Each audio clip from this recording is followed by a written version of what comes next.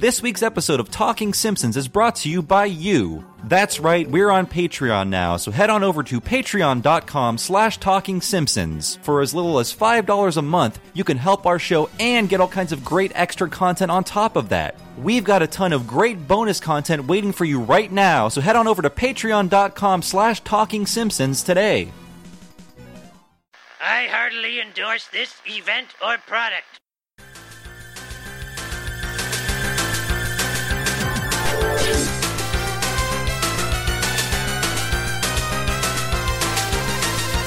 Ahoy, hoy, everybody, and welcome to Talking Simpsons, where we educate as well as horrify. I am your host, Bob, Grandpa's Little Helper Mackie, and this is the Laser Time Podcast Network's chronological exploration of The Simpsons. Who else is here with me today? Henry Gilbert, and can we stop at Flickies? And who else? I'm Dave Rudden, and I need the biggest seed bell you have. And we should mention Chris Antista is out on assignments. Yes, no, he's enjoying a much-earned vacation. I do feel a little bad he's missing out on this one because I bet it is one of his favorites. I'm sorry, Chris. But today's episode is Itchy and Scratchy Land. Now remember, we're in the Itchy Lodge. And this episode aired on October 2nd, 1994, and not as always, Henry will tell us what happened on this day in history. Oh boy, Bobby! An NHL lockout begins that'll stretch until January 11th. Harriet Nelson of Ozzie and Harriet dies, and the Rolling Stones Voodoo Lounge Tour becomes the highest-grossing tour ever. Have the Voodoo Lounge tour killed. Yeah, I mean, this was the era in which the first wave of the Rolling Stones are too old jokes were happening, and they're still performing, and Keith Richards still alive. Fingers crossed, Talking Simpsons curse, knock on wood. Yes, but 23 years ago, I am certain that record of highest grossing thing has been shattered like 18 times over. It was when they realized how much they could fleece the baby boomers, or they're just like, oh, baby boomers have a lot of money now. If we charge $600 for tickets, like, they'll pay it. But just think how hollow their bones must be now. They're probably bird-like in appearance. They're like Skeksis. Though, talking about, like, price of tickets, that upcoming or has happened, Conor McGregor, Floyd Mayweather fight, they're like, they say like, oh, there's 3,000 tickets left. Yeah, of the cheap tickets left, they're $3,500. Wow. Like, they're going to make $80 million just on the seats. Yeah. Even Hamiltown can't charge for that. Well, speaking of violence, the NHL lockout, I remember that being substantial because I came a couple months after the entire MLB World Series was canceled. Mm-hmm. But they didn't cancel the Stanley Cup. They still were able to finish the season, albeit was this a strike? Shortened. I think was it a lockout or a strike? A lockout. It is officially called a lockout. Yeah. It was the players taking action that they had renegotiated a thing, and with the companies and the companies were trying to get another like pay cap, which they did not want. So they just said, then we're not coming, and they didn't make a deal. And by January 11th, they made a deal. And even though they missed 485 games, they still finished out the season. They resumed it, though. To me, it feels like NHL postseason is like half the year. Yeah, it's NBA forever. It's NBA like where it's like the top 8 teams in each conference get so 16 out of 32 teams are in the playoffs. It's like it's not really high stakes if half of the league makes it to the playoffs. Yeah, though I mean it takes more time. But if you actually want to know who the best team is, then you need that much stuff. You don't need like the NCAA March Madness. It's just you get one game, and if you lose that, boom, you are out of there. I have nothing to add to this conversation. Today's episode is Itchy and Scratchy Land. I got to say, this is the first episode of production season 6, and boy, does it get off to a huge, amazing start this season. They were right out the gate with just a fantastic episode, directed by Wes Archer, who this is him kind of flexing the muscles he would use as the supervising director of Rick and Morty. Oh, wow. He is doing that now. And there's an interesting story to how this episode came into being. If you listen to the commentary, David Merkin said that the government was beginning to start cracking down more on TV violence. This was the era in which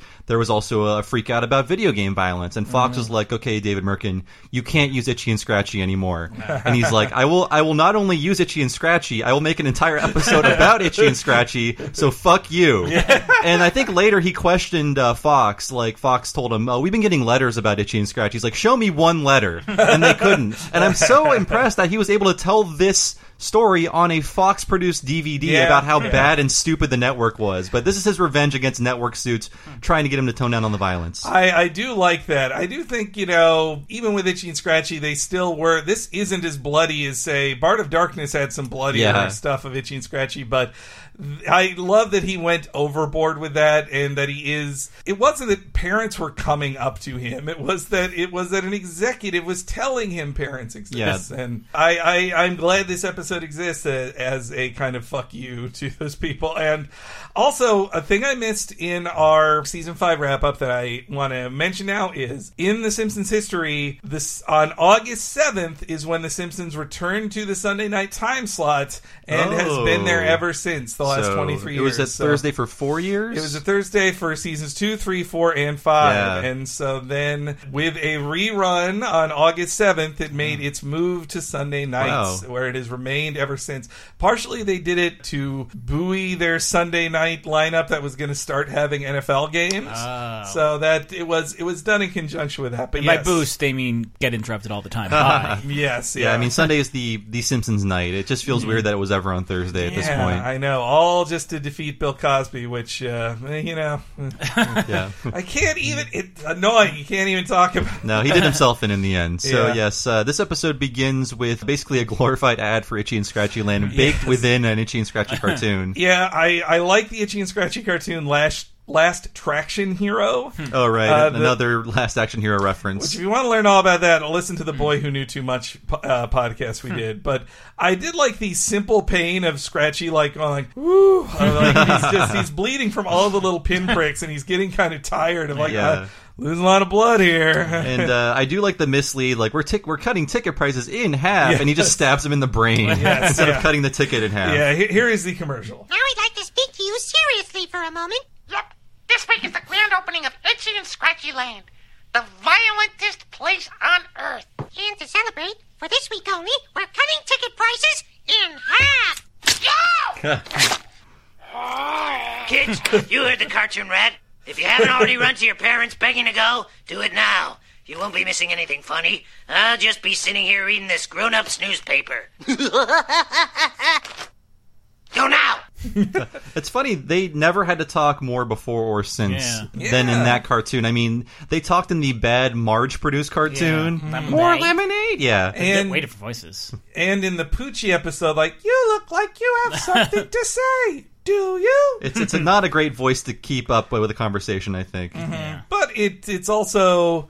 I thought this was directly a joke on all the TGIF shows that went to Disney theme parks at this very same time, where having Roseanne or the Step by Step kids say, "Isn't this cool? Man, Disney World has so many cool things." So I have to point out, we have to discuss this off the bat, where, what, again, this came up in the Itchy and Scratchy movie episode. It is, what is Itchy and Scratchy in relation to Krusty the Clown? Mm-hmm. In Itchy and Scratchy the movie, they were established to be a Disney-like creation, and they were part of a Disney-like empire, and that's continued in this episode itself. But what is Krusty's relationship? Does he work for the Itchy and Scratchy company? Is he an employee? Well, does he just buy the rights to show the cartoons? It's so weird. Well, at some point, they went to the Gabbo show. So they are gettable. Yeah. Yes. They aren't owned by Krusty Lou Studios. I think it is a licensing deal that Krusty engages in, and partially he got paid more money by Russ Meyer Jr. to advertise Itchy and Scratchy Land in that episode. Is there any Itchy and Scratchy logos or characters in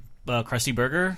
No, I don't think so. No. Krusty Burger is kind of his own thing, though, which actually I think we'll probably get into a little more in this episode. But at the Universal Studios theme park, Itchy and Scratchy Land and Krusty Land are kind of the same thing in that area, in the area that replaced Back to the Future, as we talked about on a Laser Time episode. But in front of there, it's kind of a combo: Itchy and Scratchy Land, Krusty Land. I think they mix them up together, but I do see it as it's like Bozo the Clown show's Popeye cartoons. Right. And if Popeye were successful enough, maybe King Features would pay him to be like, "Hey, advertise the new Popeye attraction, but he does not own Popeye. I was kind of surprised that, like, it was just, like, my memory that I haven't seen this episode in a number of years that, like, oh, well, Krusty reads something from the paper on the show. But that's Corey. Corey's the one who reads the paper. Yeah, Krusty's grown-up newspaper is a racing form, so he's clearly, like, interested in betting and anything that's happening on his show. That just so clearly says racing form on it. So it could be part of the sports section. Where I grew up, like, they would have racing forms in the sports section. Though, like, why do I need to know what horses are racing at Yonkers?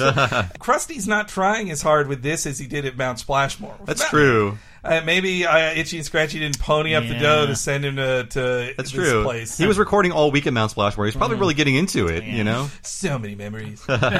Despite the fact that Homer goes to church every Sunday and started his own religion, he did not know what the Bible was or who Jesus was until buying that Bible. Yeah. It's like a $15 Bible? Yeah. I figure they're either super expensive or free. There's no easier book to get for free than the Bible. Maybe Atlas Shrugged, but the Bible's a close second, I think. They got to give it away. And then, so we get a repeat of, can we get a pool dad, can we get a pool dad, or all the repetition of Simpson-y children stuff. But Homer has learned a new strategy. Pass the buck to Mom, which is what dads, my dad had done that. I had learned that, I actually need to ask my mom for these things. Like, Dad is technically the figurehead in this, but Mom will actually buy the thing and spend the money. So. And they immediately start cheering when they realize they can ask Marge because they know they've won. They've got a better chance. Yeah. But I just, I love the specificness of Marge talking about the Highway 9 Bird Sanctuary. It sounds like a very Oakley and Weinstein thing, too. And that front-on look at them from above, like, that is just iconic. That's a great pose and great expression we've never seen before or since. It's so just such shock and sadness. And I have been in that position. This is going to be a lot of suburban middle-class kids complaining about their free vacations as a kid. But I did have that feeling a couple times as a kid of, like, I have no control over this vacation. I don't want to do this thing, but it's where my parents want to go.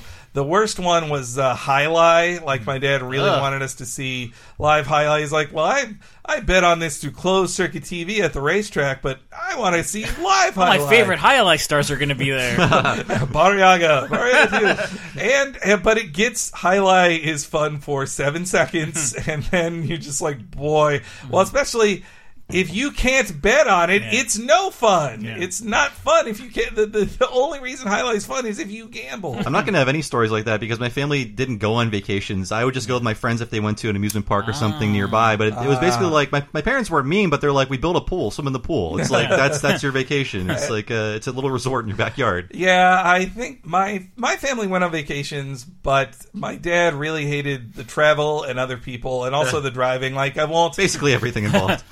My dad's an angry guy, but I won't forgive him for, like, not wanting to be around other people and disliking that. But I do understand he is like, I want to go on cruises because driving sucks, and I don't want to do a giant road trip because I'm the one doing the driving, and so I get that's why he prefers cruises of I go here, I don't have to buy, it's all expenses paid, and I can gamble.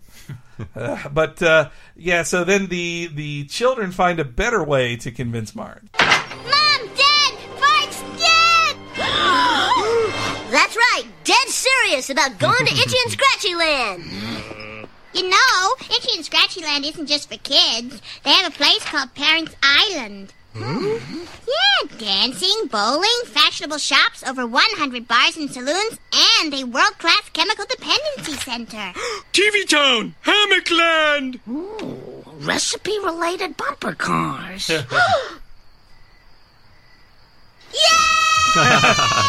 I included that little pause there because I don't understand it. Like, it feels like an editing mistake or something. It just holds on them.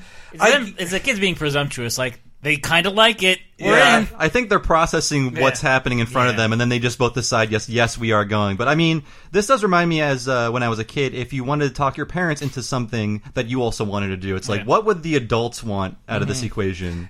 Trying to have a sales pitch ready. It taught you negotiation as a kid, because you realize, like, you won't just convince them of saying, I want to do this. Like, there is nothing in it for them. And I now read Parents Island as Epcot, or at least that's what was in my mind when I went to Epcot as someone of drinking age. She was just like, this is educational, so there's fewer children here. It has all the best food and drinks, which as a child I did not give a shit about.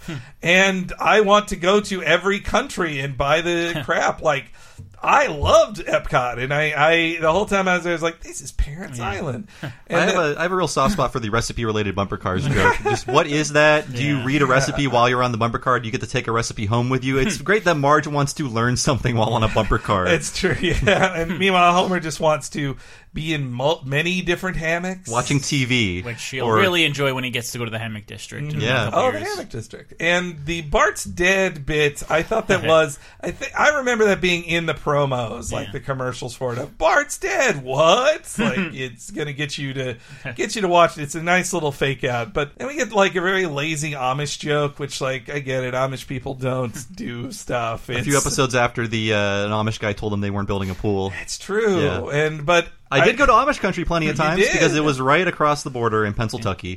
And, I mean, you go there, you feel bad for the kids who can't play Nintendo, you buy some candy and some weird toys, and you go home. My grandma liked it a lot. No, they seem fine. I never went to it either. I'm just tired of Amish jokes. Every comedy has done an Amish joke because it's an easy way to make fun of strict Christian fundamentalism and a demographic of people who, Dave Attell has this great joke about it. They says like, oh, the Amish jokes. Why are you doing that? It's like, yeah, because they'll never see this and they won't be offended. Same with Eskimos, or as I call them, snow Mexicans. David Attell's very funny, but I at least liked in the Amish joke that it implied Homer bought like 12 ice cream cones only to shove them on people's faces. And donkeys, too. And where did he get the ice cream? I don't think the Amish would sell ice cream. Isn't it too sweet? Wait a minute. It's the devil's cream. They're willing to play ball with electricity if it means they can sell you something. Yeah. Then we have the Shark Boy Sandy Beach scene, which is cute, but obviously it's Jaws. It's the Jaws scene. The Lisa and Marge sitting up is directly from you're right, yeah. And those were they're kind of framed as like, oh, remember this old episode kind of thing? Yeah. Where I thought like, oh, these are going to just be flashbacks to old episodes, but they're new footage, which is not like, it's pretty substantial that they went to like, they made new locations just for these things. Yeah, I just wish... They said, when we went to Sandy Beach, I wish they would have just said Amity Island. Yeah. Like, we get the reference. Just say you went to Sandy Beach a real place? I don't think so. I went on Google Maps, and apparently there is a Sandy Beach near Oakland, but I'm thinking there could be several hundred Sandy beaches throughout America. There's probably as many Sandy beaches as there are Springfields. Yeah. But Homer packs every annoying tourist accessory, a lobster hat, Fishnet Speedo Jr., wheelie shoes, but I feel were kind of a new invention at the time. Yeah, they were pretty new. An invisible dog leash, which I think this is the first time I'd ever seen one of those in my life. And then I saw them everywhere at fairs. Yeah, I'd see them at fairs, and they were one of those things like as a kid, you'd be like, Mommy, I want it. And my parents were right to not buy it because... Within 10 seconds, you'd be bored. Within 10 seconds, you're like, okay. And no one around you was impressed by it either. They're like, yeah, I get it, whatever. Though, at the same places that sold the invisible dog leashes, the thing I really wanted were those... the things that looked like it was a floating spigot that was sending out water on the ground. You ever see those? No. Oh man, it was a fountain, but it looked like that a spigot attached to nothing was pouring out water. I think I know what you're talking about. Yeah, and it was really cool. I always wanted one of those. And I was like, well, that's always going to be a conversations piece in our home, Unlike a dog leash. The one animation knock I'll give on this episode, which has some of the best animation the series ever had, but the framing of the shot to reveal Homer's luggage tips the joke too early. When Bart says, oh, we're not going to do that, Mom. You already see the lobster head. Oh, you're right, yeah. Like, it should have been a little tighter, but I get it in the aspect ratio they were in the placement of Bart on the bed. There was probably no real way to do that, I don't think. But that's just my complaint. Wes Archer really needs to get it together. Well, he's going nowhere in this business. They talk on the commentary, actually, that this was a huge extra work for them of just like, The Simpsons go to a ton of new places. Do you know how hard that is? All new characters. Yeah, but they really embraced it. And I think probably they got extra effort just because, like, if you tell lifelong animators to parody classic Disney animation, they are going to put in the extra effort. Yeah, they'll kill themselves doing it. And then Abe gets his left with the pets. And remember, every morning give one bowl of kibble to Santa's little helper. Do you want me to write any of this down? No, I ain't senile, Dad, blast it. Okay, bye-bye. Bye, Grandpa. Wait a minute. What was that last thing you said? Grandpa's little helper? What's that? Which Which one of you is the mailman? Pets look at each other. I feel like that's as humanistic as Matt Groening would let them be. Yeah.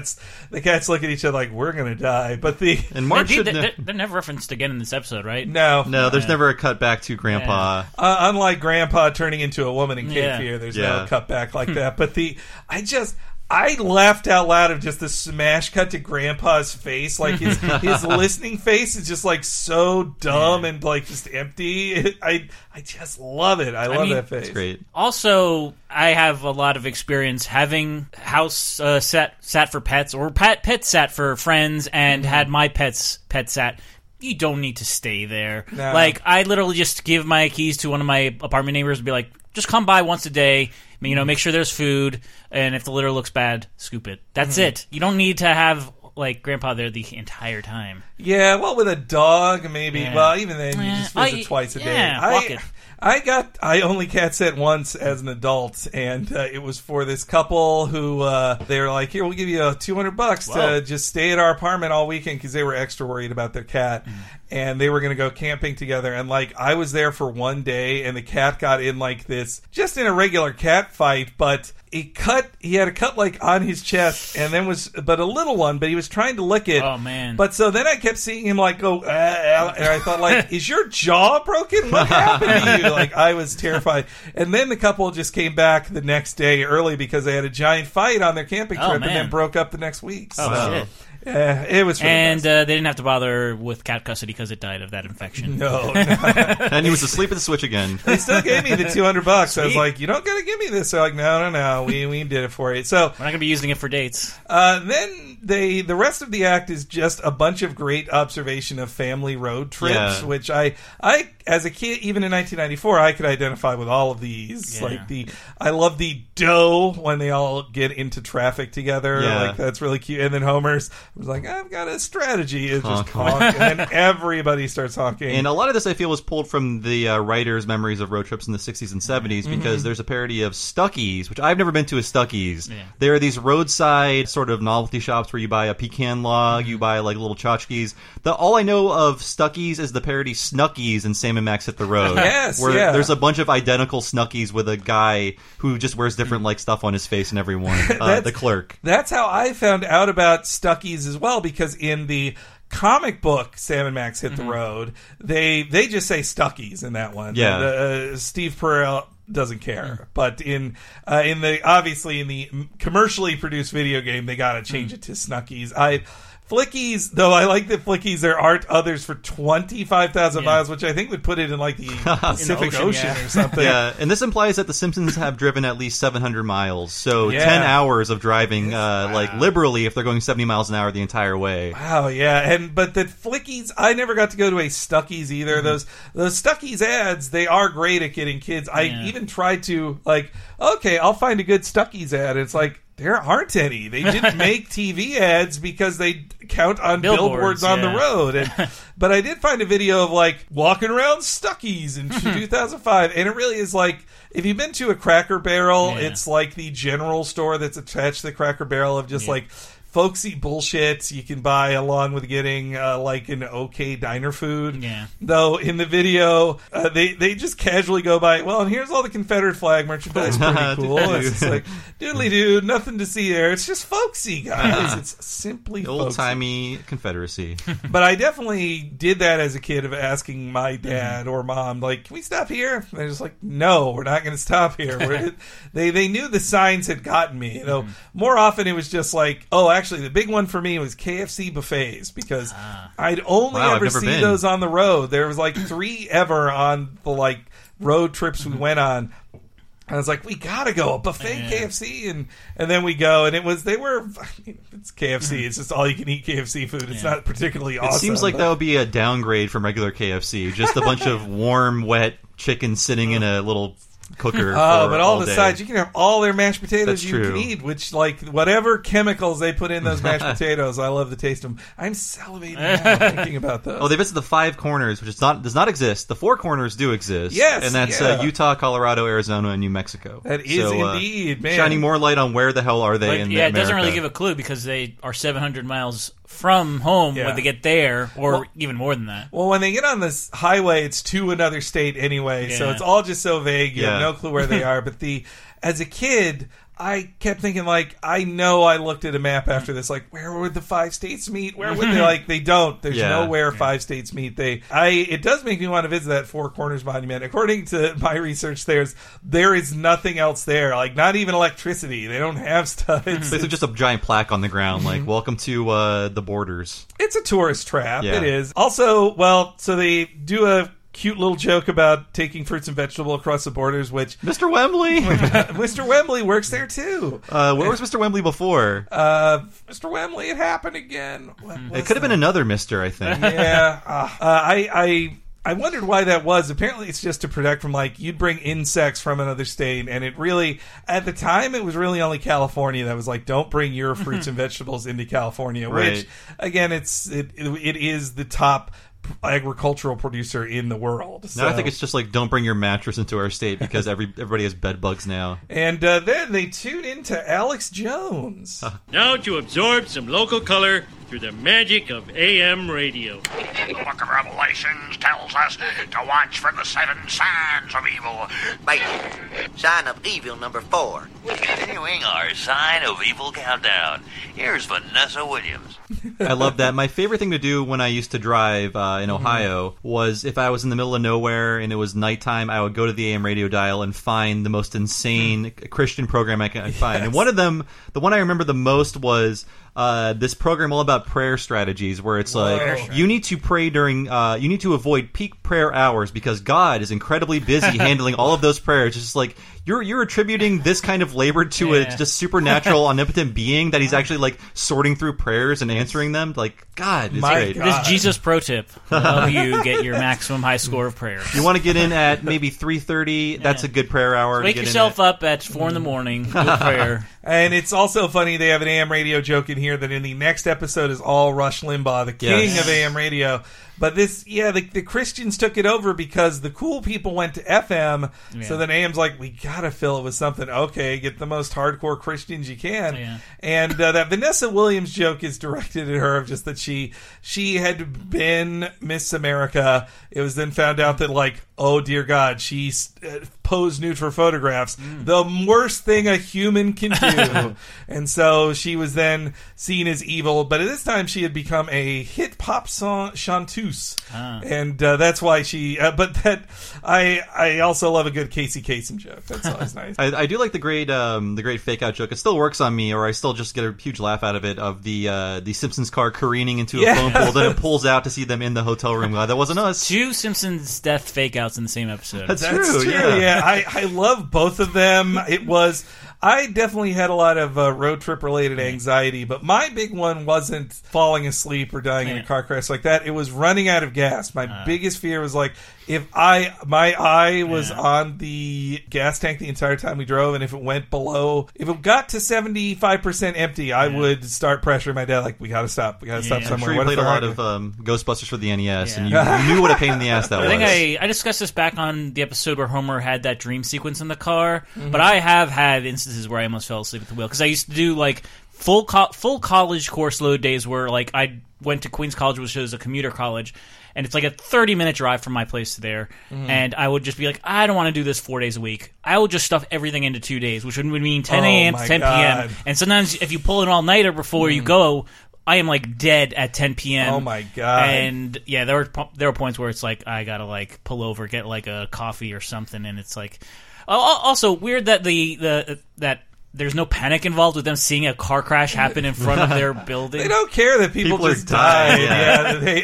Good, it's not us. Boy, I mean, I spread my college out around 8 years. A nice thin pace. So I got sleepy on the road. Not at college. It would take about 20 minutes to get to my community college. But no, my time getting sleepy on the road was when I did my epic Florida to California road trip. Oh man! But it was that my friend and I were just cheap. That we're like, oh man, if we didn't spend $200 on hotels, think of all the money we make. But though my friend also, he was extra driven, no pun intended, that he wanted to try to do it without even sleeping. He was like, no, we're going to drive cross country and we're not going to stop to sleep. Yeah. I was like, look, let's just stop at a rest area and nap. He's like, no, we're going to keep driving. I was like, Jesus Christ. I like that I did it to do it, but I think back now, I'd be like, I'll just put $100 on my credit card and fucking sleep. Was a man from the Guinness Corporation in the backseat with a clipboard? You don't. I think he just wanted to brag about it forever. That dude sucked. By the way, all this road trip stuff, this was an episode that I missed recording when it actually aired the first time, so I got it in syndication. Pretty much all of the cuts are from the road trip. The Stucky stuff and the fruits and vegetables were cut from syndication. Yeah, and they don't really they're good jokes, but Bart on the Road does like road stuff way better. I think so. Yeah, it's better observations of what it's like to be on a road trip, and they have nothing to do with the plots. And Itchy and Scratchy Land is so plot heavy. Like you cut one explanation of something in Itchy and Scratchy Land, then other parts don't make sense. So maybe that's why they stuffed the first act so full of things that could be cut to give them options. And I think I mentioned it on a previous episode, but this is the one episode I missed on its first night airing until I stopped watching the show. I don't know what I was doing, how I let this happen to myself, but I'll never forgive myself. I had to wait for the rerun to watch probably this. so distraught at the hockey lockout. What am I going to watch now? Oh, right, I don't watch hockey. You were checking TV Guide every week of is it this week? Is it this week? And I knew it was going to be about Itchy and Scratchy Land. I was so sad. Yeah, and that if I were pitching Simpsons scripts, I actually would pitch I want to see the episode that explains what happened during that shortcut. That could fill an entire episode, whatever happened to them during this secret shortcut Homer takes of that they have a missile stuck in the front, that they've replaced a wheel with a wooden wheel, and that they've lost the top of their car, and they've apparently driven through a chicken's coop. They should cover that instead of what happened after Camp Krusty. It's good we don't see the car again because they'd have to draw that stuff on it. Yeah, though I was impressed that when they park in the Itchy lot, that it is the same car design, that they kept that thing. So remember, we're in the Itchy lot, which was the opening bit on here. That was a reference to at Disneyland and at all Disney parks and also at Universal parks, they section off the parking lots into things named after their famous characters. Classically, they had Donald, Eeyore, Jiminy Cricket, Mickey, and Tinkerbell. Of I'm in the Mickey one, I'm in the Timoon one, and it's easier to keep track of your cars when tens of thousands of people are parking cars every day there. It kind of astounded me when I went to Disneyland for the first time that you get out of the car and then you have to take a 20-minute ride to the theme park. It's not a quick ride to get there. But apparently the named parking lots aren't a thing anymore at Disneyland because they had to cut into their parking lot space to build more stuff. So instead they built a gigantical 6-story tall parking structure called the Mickey and Friends parking structure so that they could get back, because as Chris mentioned a lot on the episode we did about defunct park rides, Anaheim, they only have so much space in Disneyland. They can't get more space around it, so cannibalizing the parking lot to build Cars Land or the Cars-based stuff was what they had to do. So, but that still continues at the Disney World Park. And also, I remember when I last went to Universal, you better believe I made sure we parked in the Spider-Man parking lot. I wish they would have parked in the Rich Uncle Skeleton lot. Well, and obviously that's also the joke that it's only 2 parking lots in the Itchy lot and they're full.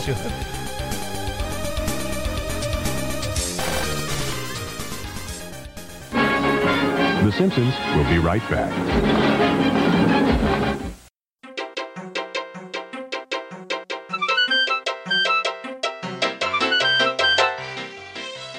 Hello, everybody. Boy, what a week, huh? But hey, at least Talking Simpsons is back with an episode that isn't a clip show. We're actually really proud of this one, just as we're proud of everything we do on Talking Simpsons, and we can only do it thanks to your support through patreon.com/Talking Simpsons. What's that? You don't know what that is? Well, let me just tell you. There's a huge amount of stuff you will find on patreon.com/Talking Simpsons you won't find anywhere else. Do you want to hear the first season of Talking Simpsons that isn't available in the feed? How about every episode from from now on a week early and ad-free? What about going through every episode of The Critic from the beginning? How about exclusive interviews with writers like Reed Harrison and one of the executive producers on classic Simpsons video games, Paul Provenzano? How about a deleted scenes commentary on every deleted scene from Season 5? How about the season wrap-ups for Seasons 2, 3, 4, and 5? How about so many more things that are all coming there? All of that is available and more just for $5 a month. Every dollar you give really helps us out, even if you can only give $1 a month. If 10,000 of you gave that, we would be sitting pretty. We are doing really good right now, but we have other goals we'd like to hit, and we can do that with your help. So please consider becoming a patron at patreon.com/TalkingSimpsons.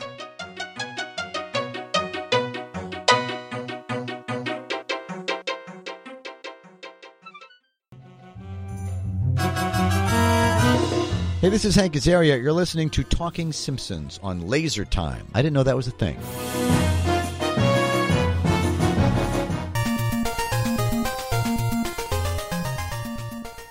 Also wanted to let all of you know that Talking Simpsons now has its own t-shirt. That's right, we have a special new t-shirt out there, and you can find it on shirtsickle.com, or you can put in the address tiny.cc/talking shirt. Yes, that'll take you directly to the page. It is a really cool design inspired by the Eye on Springfield logo, and it is a beautiful sky blue. I really love it. The art was done by our great friend of the show, Nina Matsumoto, who also did the awesome art for the Patreon page, and you can get this t-shirt just by going to shirtsickle.com, finding it on there. Popsicle, Shirtsickle, that's how it's spelled. Or you can go to tiny.cc/talking shirt, and that will take you directly to the page. I already bought mine!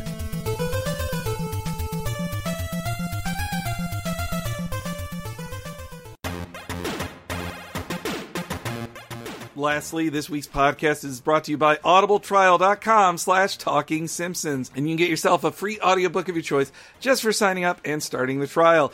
If you're a big comedy nerd like me, I know multiple books I could direct you to, but the one I'm going to pick is Hollywood Said No, the abandoned screenplays of the Mr. Show movies. If you're a fan of Mr. Show, it's an amazing book just to get, but they go way overboard with the production of it. Basically, the guys behind Mr. Show and almost everyone who was in the cast comes back together to create audio plays of two of the film scripts that they never were able to produce. And it's all right there on Audible, and you can get it for free by signing up for a trial of Audible at audibletrial.com/Talking Simpsons. Check it out.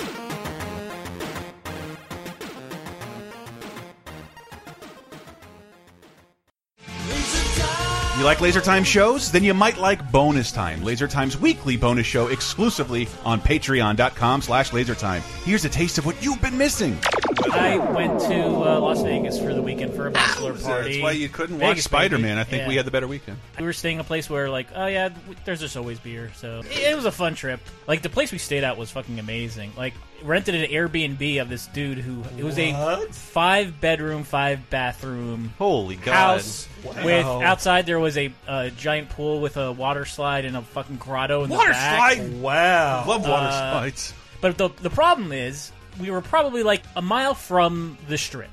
If we wanted to get food, like, we had to order it, and the thing I love about Vegas is you eat shittily too. Buffets. Like, we ordered shit from, like, Safeway. Oh, that's awful. And more than half of the stuff we ordered, they were like, we didn't have it, so we just, here's your order. Just crackers and cheese. There's no bacon in this order. There's no, like, so just have eggs. We were eating extremely shittily, like Homer making a meal for himself, kind of like... Some moon waffles were being passed around. No, cloves and fucking Tom Collins mix. Yeah. Let's go get your mother. I looked into it because apparently that's what cruise ship dining is too. It's just one prolonged buffet. That fucking failed music festival, Fire Music Festival. That's what we were eating. Oh shit! But I shat in 5 different bathrooms, which is nice. I made that my mission. I'm like, look, I'm gonna find every bathroom here and shit in it.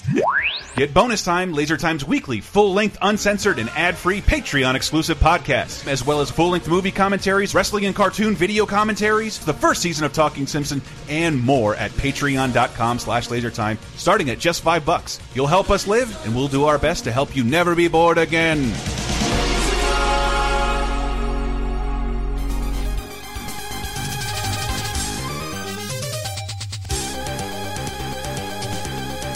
this all begins the string of both Westworld and Jurassic Park jokes. Yes. In that, in the helicopter, that's Jurassic Park. You have to take a helicopter to Jurassic Park, but nothing can possibly go wrong. That's Westworld. We're now approaching our final destination, Itchy and Scratchy Land, the amusement park of the future where nothing can possibly go wrong. Possibly go wrong. That's the first thing that's ever gone wrong. So yeah, that's a reference to the poster for Westworld. And the first trailer of it as well. Here's the classic trailer, or just 2 minutes in. No, you'll enjoy your stay in Westworld. Hold it. The ultimate resort. Let me do it this time. Where nothing can possibly go wrong. I'm shot. Go wrong. Raw. Go wrong. Oh, my God. Shut down. Shut down immediately. Spoilers, guys, come on. That was in the original trailer. They're like, yeah, Josh Brolin gets shot. Yeah. He's dead. And Yeah. So on the poster, that's the tagline is there, but as soon as possibly the word possibly appears, the text starts falling down the poster. So, which again shows you possibly the word possibly fails, just as in the poster. Westworld, the original one we're talking about here, the 70s film, not the I'm sure the show's very good. I haven't watched the HBO show. It's all right. It's all right, yeah. It's got boobs and death on it, right? Which that's all HBO show needs to be good.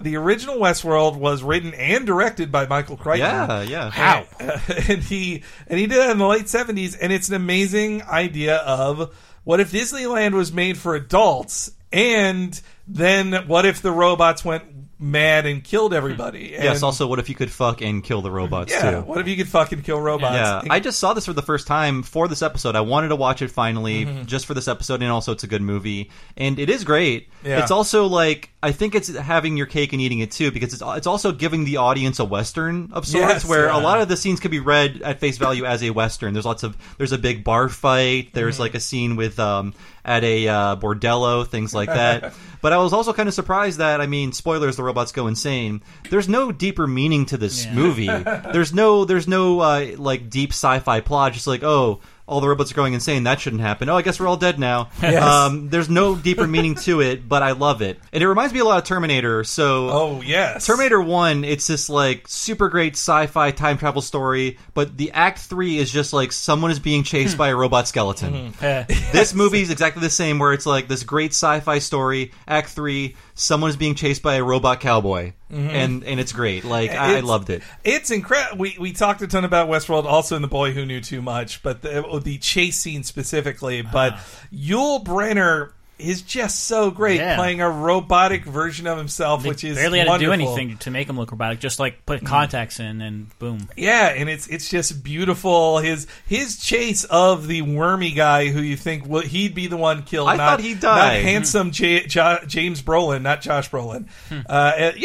And doesn't James Brolin look just like Christian Bale? It's like, well, you're the Christian Bale. Oh, you're of right. your time. Wow. Yeah. But I think that's part of. I'll give Michael Crichton thumbs up for that. That I wish it wasn't spoiled in the trailer, but it's a great misdirect of he casts the movie star James Brolin and then kills him for the third act, and it makes it even more of an underdog thing of like, oh, the wormy guy who didn't even want to punch a robot in the saloon, he's the one getting chased by the unstoppable Yul Brynner bots. Yeah. And it's beautiful, but the arrival in the helicopter obviously is the arrival in the helicopter in Jurassic Park, though structurally Westworld and Jurassic Park are kind of the same thing. Like, Crichton really ripped himself off when he did Jurassic Park. Clearly, it was just like, well, Westworld didn't work. Like, Westworld wasn't a hit. Right. And so, I'm sure it did fine. But so then he left Hollywood and just wrote his own books, and to then be made into movies. And Jurassic Park similarly is a theme park where the attractions go crazy. But in this case, it's really cool it's really cool dinosaurs instead of robots. And the arrival in the helicopter as a continuity dork did bother me. Like, well, how'd everybody? So they park, and then everybody gets in a helicopter, and then they. And also, it's before you even buy tickets to get into the theme park, so it seems very inefficient cost wise to fly people to the gate where they buy their tickets. What if they decide, nah? Yeah, exactly. And they just wasted the price of a helicopter trip. Free helicopter ride, yeah. But what is the reference of the Itchy and Scratchy skulls? The island is shaped like that. Is it King Kong? I mean, King Kong is Skull Island. Like, I couldn't find a picture of Skull Island because of that fucking movie. Yeah. It makes it impossible to find a picture of what it looked like in that 1932 King Kong. But was it a skull? Its skull is shaped. In later King Kongs, it's much more obvious. Like, this is literally a skull. It actually looks more like the Jurassic Park logo, but with Itchy and Scratchy. Just like the dinosaur skeleton silhouette. Yeah, it's a weird thing too. That's like, it's a mountainside that looks like Itchy and Scratchy, and then on top of that is Disneyland. Like that's it. That scene makes no sense. It's a very funny scene, and it's a good end of an act break, but it makes very little sense in the world of it. I don't know when we should broach this topic exactly, but with there already having been a Duff Gardens episode. I felt a little bit confused the first time I watched this. It was like, I thought Duff Gardens was their Disney World, even though I wasn't really familiar with Busch Gardens at the time that I had seen it. And then I went to Busch Gardens, and it is like, the beer thing makes it more in Busch Gardens camp, but there is things like, what is it? Not We Are the World, but it's Small World. Things, and the Seven Duffs. It's like, these are all Disneyland things. Kind of mixing metaphors here, I guess. Yeah, no, I mean, they always, they have so many ways they want to make fun of Disneyland. Like, obviously, if you're an animation dork or if you're an entertainment professional, like you're obsessed with Disneyland or you have thoughts on Disneyland and making fun of the lines. Like they've done 8 million Disneyland jokes, and this was just their most direct. I mean, Abe and Old Bunny went to Disneyland and right. rode a roller coaster. But just like Duff Gardens, Homer uses the same strategy: 1 adult and 4 children. That's right. That's the first time I caught that. Me too. Where he bought a ticket. He classifies himself as a child, which I guess he kind of is. And I am a college student. But and then we get a joke about Disney dollars. So the Itchy and Scratchy Land money it's a joke on Disney dollars that they felt was a scam, where you say like, you buy Disney dollars, which are 1-to-1 currency that can only be spent in the park, and they have characters on it, and it's fun money.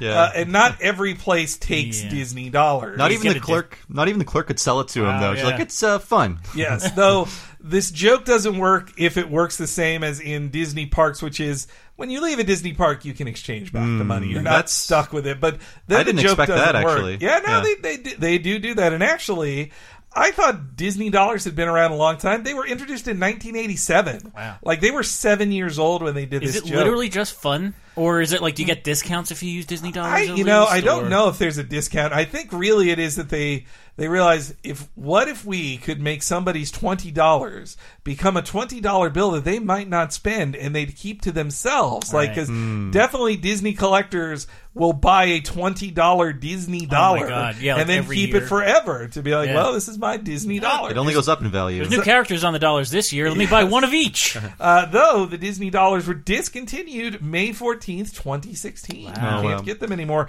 Though if you bring them to the parks, they will still accept it. So. Up next, we meet my secret favorite character from this episode. Okay. There's no need to murmur, ma'am. It is the William Daniels-esque Hank Azaria character. William Daniels, obviously the voice of Kit the car in Knight Rider, and Mr. Feeney in Boy Meets World. He's doing an impression of him, but I love "There's no need to murmur, ma'am."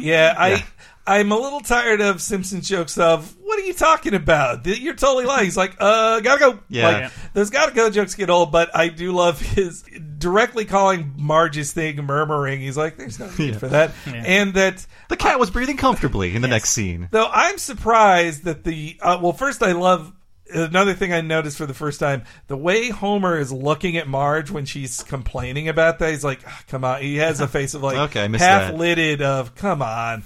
But I also wonder, like, Marge should never be allowed in Itchy and Scratchy Land by the Myers family because they're like, hey, you almost killed my company. I would have this place if you got your way, I Marge. never thought of that. That's so true. She was a minor celebrity because of her crusade against Itchy and Scratchy. It's like they literally call her to get tips on, like, well, what would you do? Like, Russ Meyer Jr. knows who Marge Simpson is. It's Roger Meyer. Russ Meyer is the guy who liked boobs. Damn it, Roger Meyer. The complaining squirrel wouldn't make it into that store. That's right. They should have made a toy. Don't do that. Don't do that. When Bart and Lisa are like kicking each other, another little animation touch I love is Maggie is pumping her fist just to show that like Maggie has also been affected by the violence. So obviously from Marge versus Itchy and Scratchy, we know Maggie has been affected. She's prone to violence. We'll see her shoot Mr. Burns later in the season. That's Spoiler. right. Yes. Oh, well, then they drop Maggie off in a ball pit, which I get that it really would be a death pit for babies. Like, they'll starve to death. They will die. But I would love a 40-foot deep ball pit to play in now, as long as they could promise me it is not full of fecal matter. That's never going to be true. I know. There really are. Ball pits or toilets. Yeah, I mean, they didn't go there with that. Her being in the ball pit, that's it. Ball pits are a litter box for children. And somehow that the buoyancy or whatever of this ball pit, that sends them all the way to the front. Like, that's the way ball pits work, but anyway. And I also did like this little scene at the restaurant. I'll have a brain burger with extra pus, please. Bart? Eyeball stew. Homer, we just got here and already I'm mortified beyond belief by your embarrassing behavior. I was just ordering a cheeseburger, Mom. They have violent names for everything here. Oh, I see. All right. I'll have the baby guts. Lady, you disgust me. Huh. Ugh. Mom, that's Veal. Definitely a joke I did not get as a kid because working class family, I was never exposed to veal or even knew what veal was. No, I'd never even tried it. It's I don't think I've ever had it. By the time I could have bought it, I knew what it was, and it is in case you don't know, veal is tortured baby calves that then have like softer meat. Which also I know, Bob, the vegetarian, like I'm disgusted by all of you. If you have the line of like, well, I won't have veal, it's like, oh, but you will have like an adult cow smashed in the head. And chopped up, and they got to live a longer, worse life. Yeah, a longer, worse life. Bob has brought enough gazpacho for all. It's cold. It's cold. It's great. Friends with salad. So I have to say, one of my pet peeves is going to restaurants and having them be too cute about naming things to the point where you don't know what things are. Yes. And I actually experienced that in a I could have possibly been arrested, I think, if this went a different way. Where I went to a brewery in Portland. I forget what it was. Maybe last year, and the bathrooms were like hops and barley. It was like not even indicating what could be male, what could be female. I go into one of them, don't even notice that there's no urinals in it. I'm like, oh, just use a stall. And I'm sitting down using the bathroom, and the door opens, and two women are having a conversation, and I'm like, oh shit. And it's just like, I'm just going to wait this out until the women leave so I don't scare them. I don't know what hops and barley. Like, I don't know which one. Obviously, those are the only two genders, hops and barley. Like, well, that's a joke. It might not have been hops and barley, but it was two equally nondescript descriptors for gender or sex, rather. Yeah. But I was like, I'm just going to sit in here and wait this out until this conversation is over. And it turns out they're having a real heart-to-heart about this woman's job. Oh, God. And I'm just like, after 5 minutes, I'm just like, excuse me, I'm not a pervert. I went to the wrong bathroom. I'm just going to leave now. And they were laughing, and they're like, it's okay, it's okay. It's like, I don't know which bathroom this is. I'm sorry. So somebody thinks they're a barley. Yeah. So it was that day I learned I was a hops man. Oh, I love that. I'm really glad that they handled it well.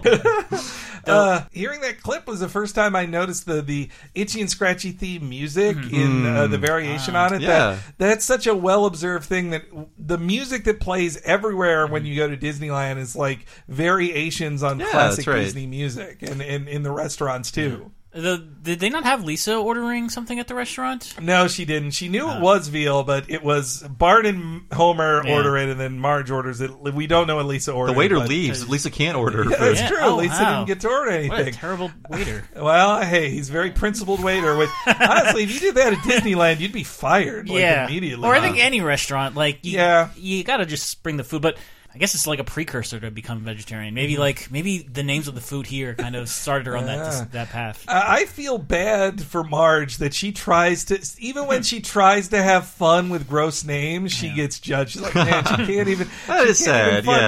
Being gross with them. I love when she's looking at the map. It's one of the first things I do every time I've gone to a park. It's just like, well, I'm going to just look at the map and see everything. Like, where am I going to go next? Ooh, look at all the different lands. It's also another Marge touch. I think she chose the baby guts because it sounded cute, just like, oh, that's cute, baby guts. Yeah.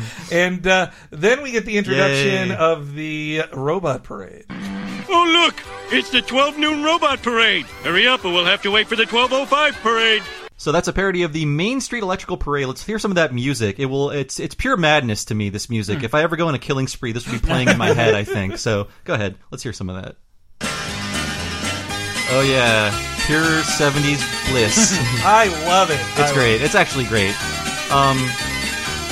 And I was actually working on notes in the bar I do research in drinking, and I left that play, and I realized I was listening to like 15 minutes of it while I was taking notes. I'm like, people are going to think I'm insane if my headphones fall off.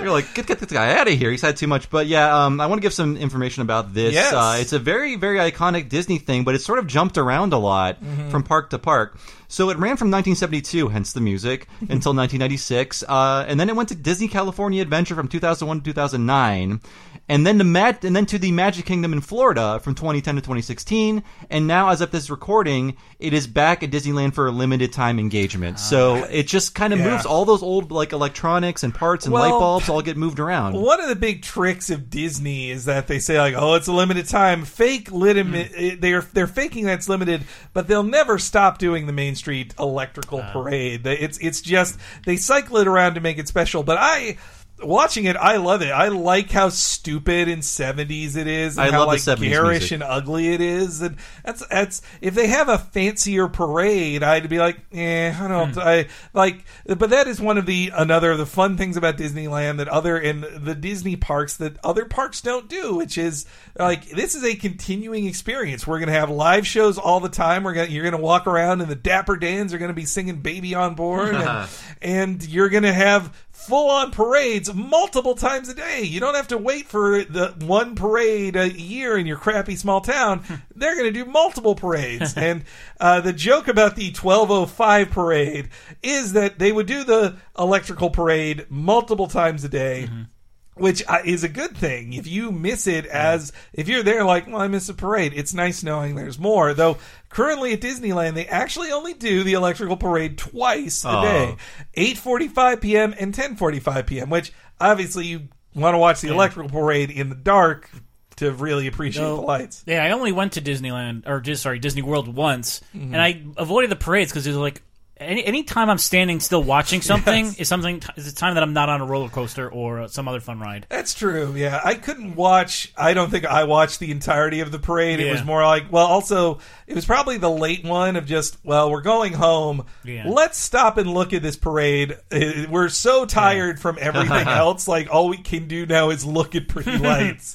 Which, hey, seeing Pete's Dragon with a bunch of like green light bulbs all over him is pretty fun. And so the Itchy and Scratchy Parade is not as involved as the Electric Light Parade, but it's where we first meet the animatronics and get some important plot points. Wow, this is so much like my dreams, it's scary. Oh, look at that cute little baby axe. It's cute, but I'm sure it's very sharp and probably dirty.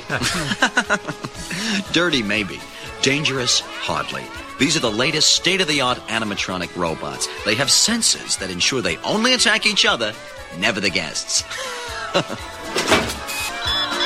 See all that stuff in there, Homer? That's why your robot never worked. I feel that a later, worse episode would have a cutaway to Homer building a bad robot or Homer having a bad robot. The fact that they cut at that line is great. A lot of self-control. I just love it's a real ADR line. I'm certain that's not what Marge originally said in that scene. True too. But I love it that it doesn't need a cutaway. It creates a vision in your head of like Homer making a robot that's empty inside. He's like, why doesn't my robot work? Just the shell of a robot, And then Marge can kind of do an I told you so on that. And it also let them do Terminator Vision, which they had last done when Homer was looking for a man for Selma in Principal Charming. I do feel like we're dwelling on this joke for a while, but Marge was not being mean-spirited. She wants the family to learn things on this vacation, or as Marge says, vacation, which I love. Vacation. Vacation. I like. Yeah, Marge is not the bad guy here. I think they do an all right job of setting up like Marge just wants a good time. It's just what they want. And this does give context to Mr. Murmur Man. Yeah, like when I was watching the episode before, of course I remembered that there's no need to murmur man, but I was like, that's weird that he's just in the episode for this, but no, he's actually here to tell you the entire conceit of the episode. Yeah. Yes, and yeah. Westworld does not even go this far to explain what went wrong. It's just like something went wrong. They don't say, here's why it went wrong, or here's why they're not attacking the people. And there's also no solution to kill the robots. No. You just have to try to destroy them as much as you can until they stop moving. And then they go on Log Ride, which... They have some clever sign jokes in this. This is not one of them. Me They're too. just like, I Log noticed that Ride. too. Like, I was like, where's the joke? Where's the joke? Where's the joke? Yeah, obviously it is a parody of Splash Mountain down to the banjo-y music playing when it starts, though they just remove the racism from it. It's very observational. It reminds me of Splash Mountain and Pirates of the Caribbean, where it's like, it's just a very slow-moving ride where you look at things and there's one giant drop or one thing that happens at the end and then that's it. I mean, Splash Mountain's the same way. Yeah, it's very and also the herky jerkiness of it. Yeah, I like that, yeah. Yeah, in general, I like the simplicity of Log Ride, of the Log Ride genre of park rides, because you've just got one thing. You're not getting thrown around by a roller coaster in every direction. It's just the anticipation of one big thing, like, oh man, this big thing's coming. That's what's fun on the Jurassic Park ride, is basically just Splash Mountain as well. Except you're seeing pretty bad animatronic dinosaurs. And they spray water at you. Yeah, and they spray water. You're like, it's Dilophosaurus. And then a really bad T-Rex will bite at you and then boom you down. I actually got stuck on Splash Mountain in 1999. It was not as traumatic as it sounds. It was right before the big drop. Things just stopped moving, and we're like, what's going on? And the speaker comes on, and it's like, don't touch the water, don't move. People will escort you off the ride. And it took them like maybe 15 minutes to get us. And I remember when a person was helping me out of the ride, my hand was wet. And they were like, you're not supposed to touch the water. I'm like, it's called Splash Mountain. Yeah. I got wet on Splash Mountain. I'm sorry. But I just remember it being really surreal, where there's just so much artifice and so much atmosphere of Disneyland. When they take you behind the ride, it's just scary and weird. Oh, man. Yeah, it's like all asphalt and stuff. Well, that's a lot of the great stuff in this episode, are observations of what they imagine behind the scenes at Disneyland is like, of just these scary... There's more SS officers in their imagination, but I love Splash Mountain too, the moment of going down where you just hear... Briar Patch. All right. It's. Did you ever get to ride it for real? Or We was that did. I think we went back the next day and they fixed it. But we got a ticket to get on the front of any line like instantly. And we went to Space Mountain because I had the longest line. And I love Space Mountain so much. Space Mountain's better than Splash Mountain, and it's the best of the three of the mountains. I guess really there's four. Matterhorn, Matterhorn just Big is Thunder balls, Mountain. man. Big Thunder Mountain's fun, but it's just like it's a baby's roller coaster, which is why I like it. Oh, me too. I hate real roller coasters. Yes, yeah, and same with Space Mountain is a real roller coaster, but it's in the dark, so I don't know I'm on a roller coaster. You bringing up Space Mountain makes me think of the wrestler Ric Flair, who calls his penis Space Mountain, and he always says oldest ride, longest line. Which which means a lot of women want to wait on a very long line to get on his old dick. Clothes for prepares today. Sorry. The animation of them dodging death on that ride, but it's also like that ride must murder people. Yeah. I think the most dangerous thing is after all that, they just get shot onto mattresses. Yes, yeah. Like haphazardly placed. Yeah. During the fall, a buzzsaw cuts the thing in half, and they have to dodge it and then fall on mattresses that. It's not a complete covering of mattresses. Yeah, also the spikes, when they hit the spikes, they're perfectly aligned to know that 2 kids are in front and 2 adults are in back. So they almost gouge out everyone's eyes at once. Yeah, but it's beautiful animation. Again, this is so good animation. And thinking back to where Maggie goes, it's interesting that they built that in, because I'm sure they're asking themselves, what will we do with Maggie and all throughout all this action? Like, where is she going to go? You could clip those bits out, and I doubt on this show we probably would be asking, where's Maggie? But to a regular viewer, they wouldn't be asking that. They'd be like, who cares? We don't care where Maggie is. I think later in the show, they don't get Maggie back from the daycare when everyone leaves. I guess it's implied that after they kill the robots, that they get Maggie back at that point. Yeah. But and then Marge and Homer decide they're going to Parents Island, which is it's beautiful. I love it. And that they go to Itchy and Scratchy 70s disco. First time I caught the sign joke of established 1980. Yes, that's great. That show. Before we go on, though, you don't have it recorded, that's fine, but my line of the show is, part of spending time together as a family is spending time apart as individuals. It's Marge in the nicest way saying, I don't want to be around my kids anymore. In the nicest way ever. I did like that. That is a great... Sorry. Here, I'll cut it in right now. Part of spending time together as a family is spending time apart as individuals. Parents Island? Yeah. that she is already ready to dump the idea of spending time together. Yeah, she's like, let's get drunk and well, because one ride was too exhausting for her. This is also my mom at theme park. She kind of told me eventually what the issue was, that we'd always say like, oh, you're such a scaredy cat, but no, it was that she has really bad motion sickness, like really bad, and that she always underplayed because everybody, and I include myself on it, would doubt her on that. Of just like, yeah, motion sickness. We've all been dizzy. She's like, no, I really can't do anything. And you're just like, oh God, Mom. You and your disease. Yeah, I feel really bad looking back on it, but that's kind of how it would be. That's actually how it was the last time I went to theme parks with my mom. She was good on a lot of rides, but she didn't know what Star Tours was. And when we sat down for Star Tours, I said, oh, it's like Back to the Future. She's like, oh no. And, like she had to lay down for 20 minutes afterwards, and she was done for the day. She's like, I'm not writing anything else. I saw nice. A bench. What a bummer. It pretty much was her feeling. But okay, the 70s disco looks like John Travolta.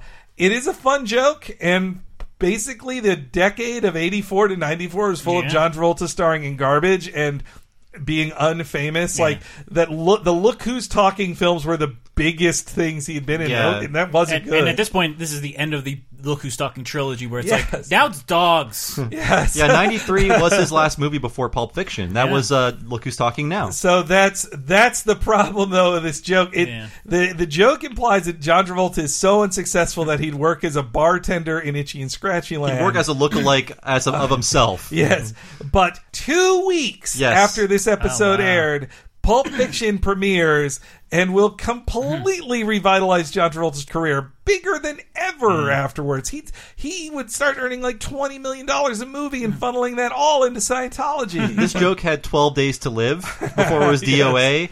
I think that's less time than the Magic Johnson from being on The Simpsons to him confessing about his AIDS. You're right. So, yeah. But, I mean, it premiered at Cannes in May, and I'm sure there's a lot of buzz about it then. Oh, but, definitely. Yeah, this is like, it was a very slow, growing movie. But they were probably writing this episode in, like, early winter or whatever. In like January or something. If this aired in September, they at best would have been working on it in January. So when this aired, definitely the Hollywood insider writers and directors of The Simpsons probably knew Pulp Fiction was... Well, nobody knew Pulp Fiction was actually going to be like a box office hit and a giant cultural touchstone. Right. They probably just thought like, yeah, John Travolta's in a good independent-ish movie. Good for him. He's not going to be famous again, though. He's not going to star in Broken Arrow and Face Off and Michael and... Phenomenon. That's one. Oh, okay. Let's clear the runway for the greatest Simpsons joke ever written. This is my line of the show. I mean, great joke or greatest joke? I don't even know. I love it so much. Well, yeah, let's have the best line jingle first. That's the joke. Look at all this great stuff, Elise. Cool, personalized plates. Barclay, Barry, Bert, Bort. Oh, come on, Bort. Mommy, buy me a license plate. No, come along, Bort. Are you talking to me? No, my son is also named Bort. Yes, it's so great. Okay, so I said the Marge thing was line of the show. That's still true. This transcends line of the show to basically line of the universe. Whenever I watch this episode, I get giddy during the scene. Like, it's gonna happen. He's gonna say Bort. It's so perfect. It's so perfect. It's such a pointless, silly line, but that it creates a world that Bort is a more popular name than Bart. Yes. And also, I'm sure, I mean, we all have regular schmegular white guy names. Yes. Going to a gift shop, we would always find our own names on license plates. If you have a slightly off name, a slightly like non-white guy name, you're not going to find it. And I'm sure those kids went through hell. If you did it as a listener, let us know, because I know a lot of people that could never find their name on keychains or license plates or whatever. Equally rare is Barclay. Well, that's what's so great. Yeah. But Bort is Bort. So I actually did go through this a little bit. Like, Henry is a lame white guy name. Yes. But as a kid, I think if I haven't mentioned it before on the show, my nickname was Max. Like, my family, my mom is kind of getting out of the practice of calling me Max just because I am Henry Gilbert III, but I didn't want to be Henry. And they didn't want me to be Henry either, my parents, but they're like, well, it's a family name. What else are you going to name him? Yeah. So Henry Sr. and Jr. say so. But so from my birth, I was called Max, and I went by Max all the time.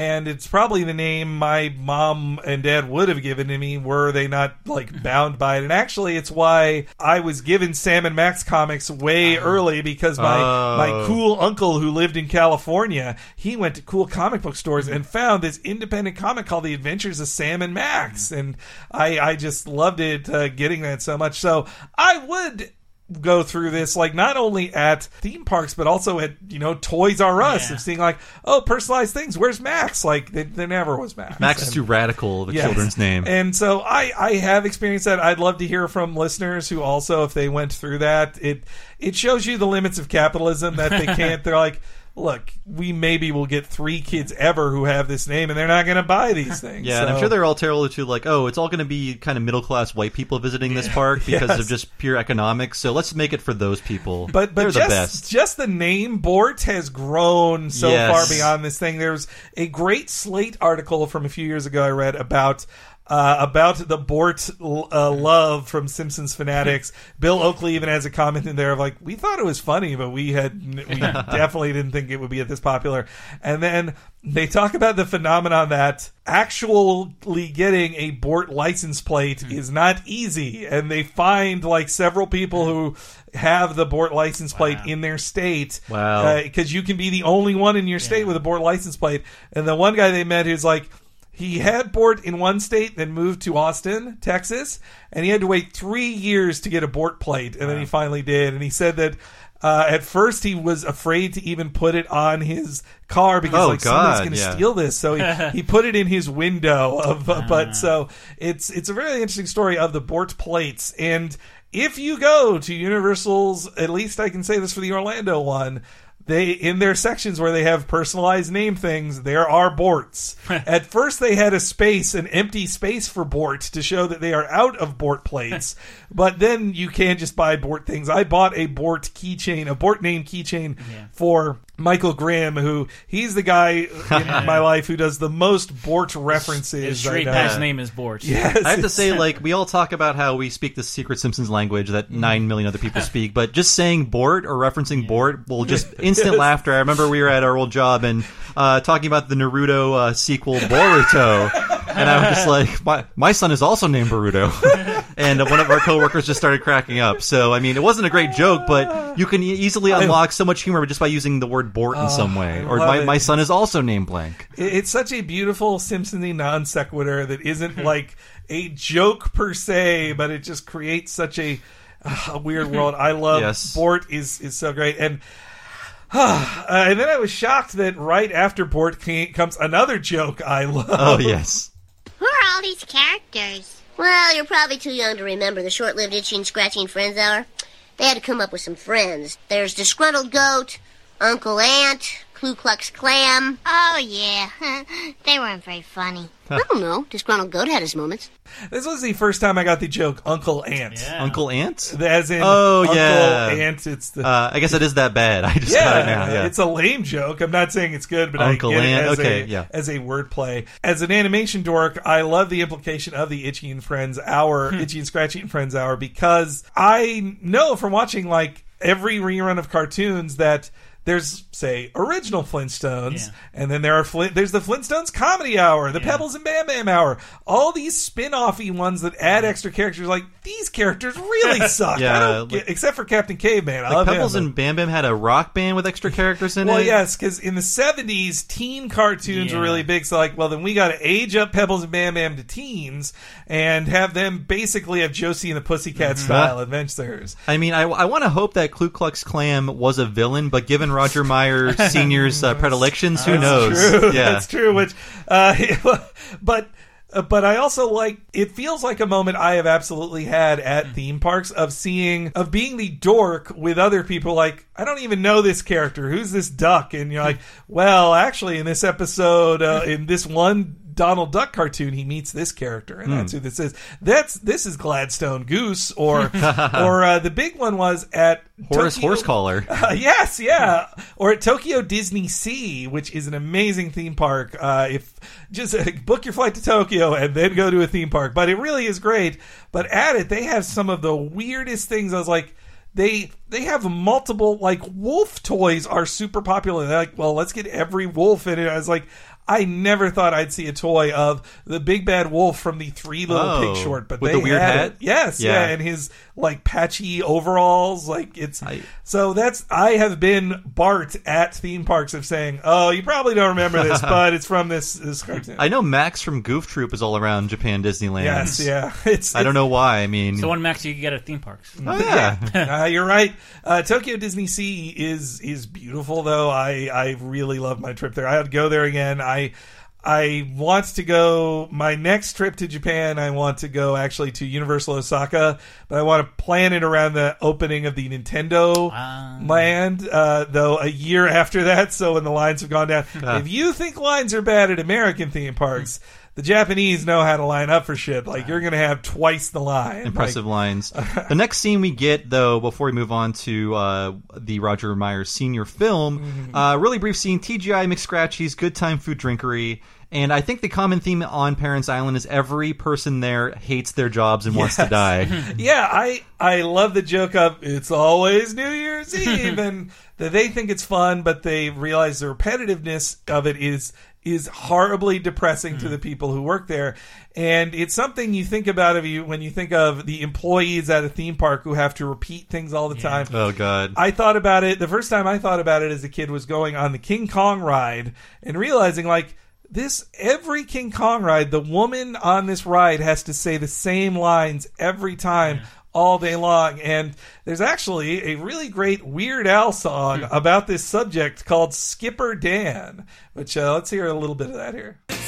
Now my hopes have all vanished and my dreams have all died, and I'll probably work forever as a tour guide on the Jungle Cruise ride. Skipper Dan is the name, and I'm doing 34 shows every day, and every time it's the same.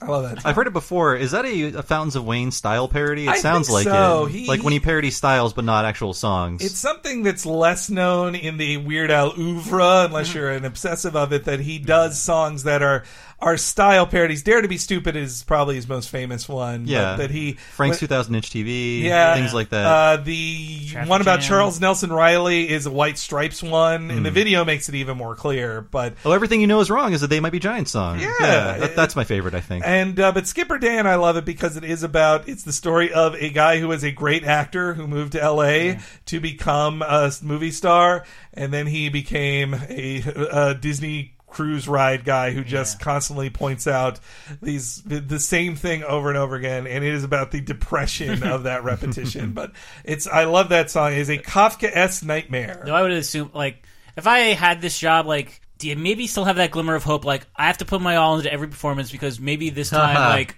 Steven Spielberg's assistant is on the ride today and might recruit me. It's true. Or like Robin Williams was on your ride. He's like, you could have tried harder, man. Yeah. I'm really disappointed in you. Like, yeah, I would think at that point, then you'd kill yourself. Yeah. Like, well, the landmines thing, at another sign joke I didn't get the first time, that it is sponsored by Laramie, which Laramie Cigarettes sponsors the landmines, which is another reference to how Epcot, I think, is the guiltiest of the sponsorship thing. And just, the theme parks are expensive, so sometimes you gotta have horrible sponsorships. But I don't think Disney, even in the 90s, would have worked with a cigarette company. They probably wouldn't have done that. And okay, so then we get our introduction and the creation of a Roger Myers Sr. Right. Was he mentioned before in Itchy and Scratchy the movie? Never. Okay, I didn't think so. I think they do imply in Itchy and Scratchy the movie that Itchy and Scratchy has existed that long. Yeah. But they didn't say that they were a descendant. Like,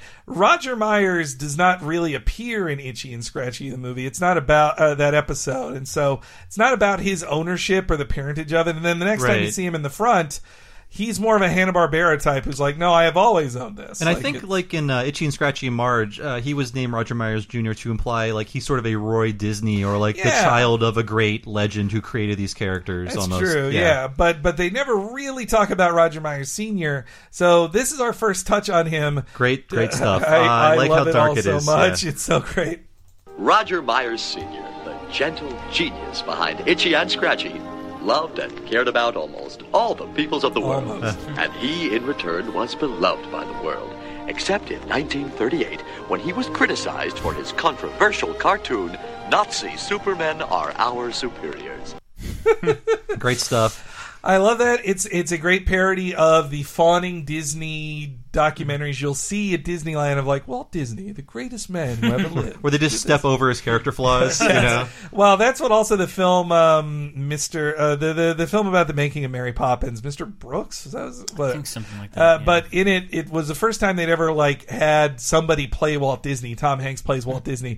And they wouldn't, Disney still was like, you can imply, the Disney Corporation was like, you can have him mention that he smokes cigarettes, but we really are uncomfortable with you showing Walt Disney smoking. He's like, well, he died of fucking lung cancer, you know? I'm sure there's a million videos of him smoking. Yeah, but so the Nazi Supermen are our superiors.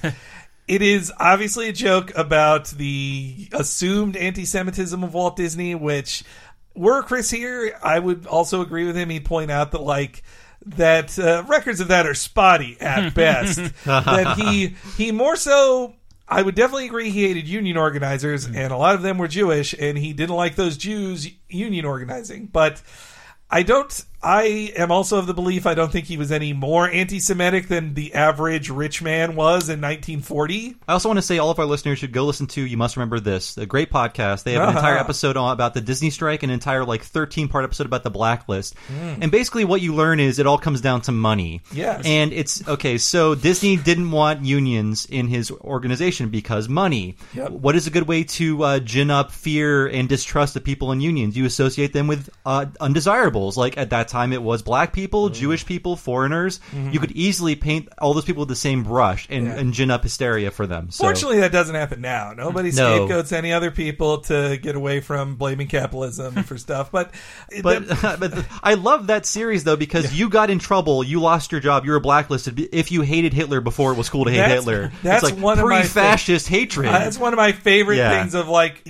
when they look back on people to call communists in the 50s, they're like, well, before Pearl Harbor, you were against Hitler. And the only reason you do that is if Joseph Stalin was paying you to hate Hitler. It's like, there's no other reason that you could hate Hitler in America before Pearl Harbor, and unless you're a Jew. And then but then if you're a Jew, you're probably a communist too, bringing communism to America. But it was unnaturally proto anti-fascist or something. Something like that, some weird thought crime. That when I heard that, I was like, holy shit, like it blew my mind, like, oh yeah, that's always been America. Like that's always, it's another defense of Disney thing I will say is that he never made a pro-Nazi cartoon, and in fact made anti-Nazi cartoons, which were funded propaganda by the taxpayers. He didn't just do them because he hated it. The best one probably to watch is Der Fuhrer's Face. It's great. It's great. It is a great cartoon, one of the best like animated ones ever. It is also pure propaganda, like when Donald wakes up from his dream that he is a Nazi, and that he literally wakes up in American flag pajamas and then kisses a Statue of Liberty, right. a golden Statue of Liberty, and then says, I'm so happy to be an American citizen. They kind of gloss over the major problems of Nazi Germany. Yes. The main gist of it is if you were in Nazi Germany, you'd be working really hard. Yeah, hey, they still got in jokes to say that Goebbels is gay. They still got in that. And of course, Hirohito, like he looks different. He's basically a gecko in that. Like he has green skin. Gross. But is this whole thing ignoring the fact that like in the Itchy and Scratchy movie episode, they made Itchy and Scratchy beat up Hitler? Yes. Well, see, 1938 was when he made Nazi Supermen are our superiors. In 38, you could be kind of friends with Hitler in America. Yeah, he backed the wrong horse back then. Yeah, but there were lots of people who backed the wrong horse before Lindbergh. Lindbergh. Or there was also oh my god, on the Chapo Trap House podcast, I learned about how like the guy who wrote the Harvard fight song best friends with, was like good pals with Hitler and helped write like Nazi anthems, and then afterwards like they never talk. They like just welcome back like the guy who wrote the Hitler fight song come back, or the guy who wrote the Harvard Hitler fight song. Yes, they never talk. So lots of people were friends with it. It's a great moment in Citizen Kane where they are playing back Charles Foster Kane's life. You're right, yeah. And showing like, and infamy, and showing him shaking hands with Hitler. That's still a better special effect than anything in Forrest Gump. I have to say, it held up a lot better. But speaking of special effects, there was a Scratchtasia during that whole thing. Scratchtasia is beautiful. Yeah. I rewatched Sorcerer's Apprentice after watching that. I was like, it is so perfect. The animators do it perfectly. Of the Mickey shattering, like chopping to death, the broom scene is exactly the same. It's some of the most fluid animation they've done. The animators went hog wild with Scratchtasia. It's a lot to ask the TV animators. Make this look like a classic Disney thing, and more some of frames. The best animation of all time. Make it look like that. Yeah. But I have to point out, so in Itchy and Scratchy the movie, it was a big deal that Itchy and Scratchy were having a movie. They've had several movies throughout history. You're right. You know, you're right. Come on, Pinocchio, Scratchtasia. But I was also trying to think, watching this, like it was rare to see Scratchy do violence to Itchy. Oh, yeah. I was trying to remember the last time or any other time. At times, Scratchy will do violence if Itchy gets him back. Though, of course, in Homer Goes to College, it was a major moment that where Scratchy finally gets Itchy. And they could never show it again. Not in a million years. Like, I mean, like even attempted violence on Itchy. That's true. That is foiled. I can only think of when they were using the guns on each other, but that was like way back there. But obviously it was you can't kill Itchy. And I love the breaking down of the cells. It was kind of, it almost with tiny felt like axes. It almost felt like Futurama-y, sciencey stuff. Like, well, if you could chop down the broom into 20 pieces and they come back as brooms that size, does that work infinitely? If you were to chop it into dust, would they then just be more brooms? I gotta say, a major bummer in looking up The Sorcerer's Apprentice, I forgot that there was a live-action movie with Nicolas Cage in 2010, and I'm thinking, what could that even be about? I know it has nothing to do with the animated short, they're just coasting on the name or whatever, but Jesus Christ, who gives a shit? Nicolas Cage is Yen Sid, and he's teaching a Shia LaBeouf type how to be a sorcerer. As we point out many times, Chris has smartly pointed out, until they spent $4 billion on Marvel and then another $4 billion on Star Wars, they tried to make their old rides and cartoons into things for young men. And it worked for Pirates of the Caribbean, but this not so much for the Haunted Mansion, though. or Country Bears, or then we get the return of Cletus. I'm gonna get me a picture of this crazy critter. No flash photography, please. God, how did he afford that? How did he afford to get to the park? That's true. I'm going to think he snuck in. Yeah. I'd say that. I got to say, Cletus has gotten more articulate over there. Look at my paintball critter. And like, you can barely understand what he's saying. That's true. It's so he got less. His hillbilly factor was toned down over the years. Now you can understand what he's saying. And it is a real flaw in the robots that flash photography kills them, which there would always be flash photography in the park. They'd be at like 800 times a day. I think they figured since the robots are outside, people would turn their flashes off because it's not going to do anything if you're outside. That's true. And man, I wince every time I see that eyeball poke out joke in Pinocchio. Like, but I like how he goes, ouchie! Like, you'll be good. That Castellaneta on the commentary points out that he's recognizing he's defaming his Italian ancestry with that voice. But just Itchy laughing for that extra few seconds so the robot can burst through. Yeah, to imply how desensitized they are. I do like that extra laughing. It's kind of, it'd be weird to think of that in the movie. And they got full time. They got to make it to 90 minutes at least. Then we get the second appearance of the Little Bastards brand for the Stink Bomb Barton the traveling kit. Yeah, and I just love all the sounds of the guys in the shoes like. It's just wanted to entertain, and that's where the SS uniform guards show up to capture them. They're really getting much clearer on the Nazi imagery and the Westworld imagery too. If you see, so any of the scenes in this episode of people looking at monitors, talking into microphones, that's Westworld. Anytime they're in the Itchy and Scratchy Land bunker with stark white walls and long hallways, that's also Westworld. Yes. Anytime there are robots strapped down and they're taking them apart, that's also Westworld. Including when they take the face off of Scratchy or Itchy, they do that with Yul Brynner in Westworld. Yeah, it's a great scene in Westworld. He doesn't scream, and I love why do they scream? Actually, let's hear that. Mop and Bucket Man to the exit of the Nauseator. We have another jumper in the roof of TGI McScratchy's. We need more Bort license plates in the gift shop. I repeat, we are sold out of Bort license plates. I really wish they wouldn't scream. That little Yeah. But the callback to Bort, I think that cemented it as a forever thing. Like, the Bort scene is great, but then having the callback... That is a great callback. I think it makes it perfect, the Bort stuff. I think one of my favorite nonsensical lines in an episode that has a lot of nonsensical lines, Bart saying before he attacks the... I forget if it's Itchy or Scratchy, but before he attacks the puppet...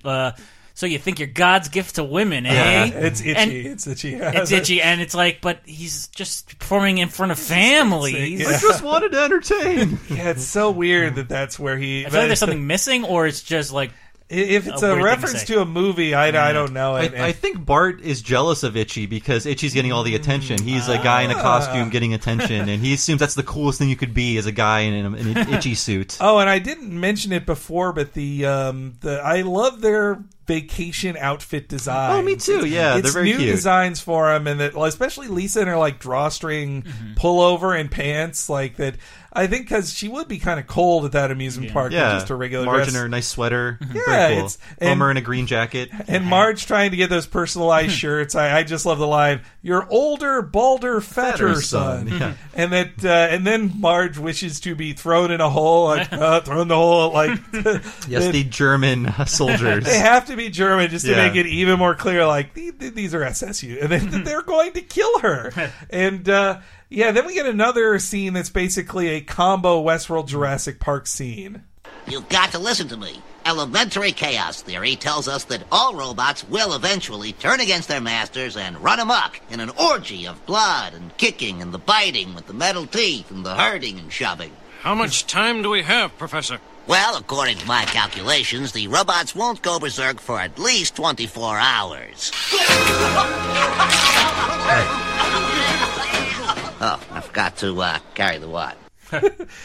He breaks their necks like they're dead. But his arms just shoot out and grab both of them by the neck. And I was glad in that scene that was Frink, because I think if they didn't have a Frink, they would have just had a Jeff Goldblum type to give that speech. And that scene is basically in Westworld to say the robots are going to go crazy, but saying chaos theory, that makes it the Jurassic Park. He's no dreamy Ian Malcolm. Yeah. Yes, In Westworld, what happens is a robot snake bites James Brolin, and then they cut back to that bunker or whatever, saying, "Oh, that should never happen. There should be a 0.003 margin of error." And then as the movie goes on, the error escalates until everyone is dead. So, and then when they get freed, Homer talks about how he's a political prisoner, and I do love that line. Like, do I have to draw you a diagram? It should be so obvious. And then they get confronted by the robots, which. Homer thinking the robot's in love with him is a really dumb joke, but I love it. Super Looney Tunes. Hey, look, this one's coming on to me. Yoo-hoo, Mr. Robot!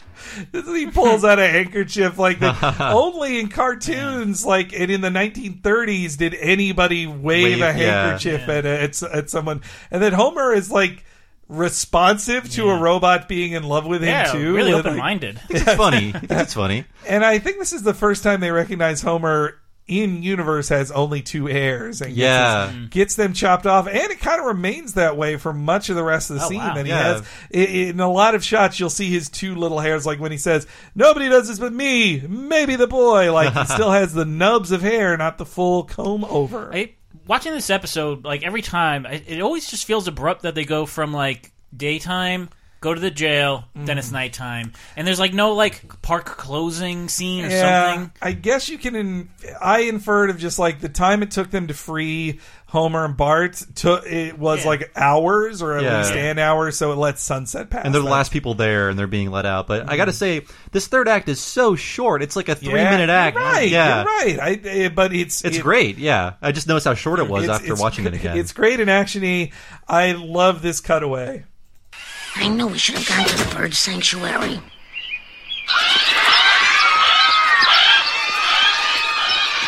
I need the biggest seed bell you have. No, that's too big.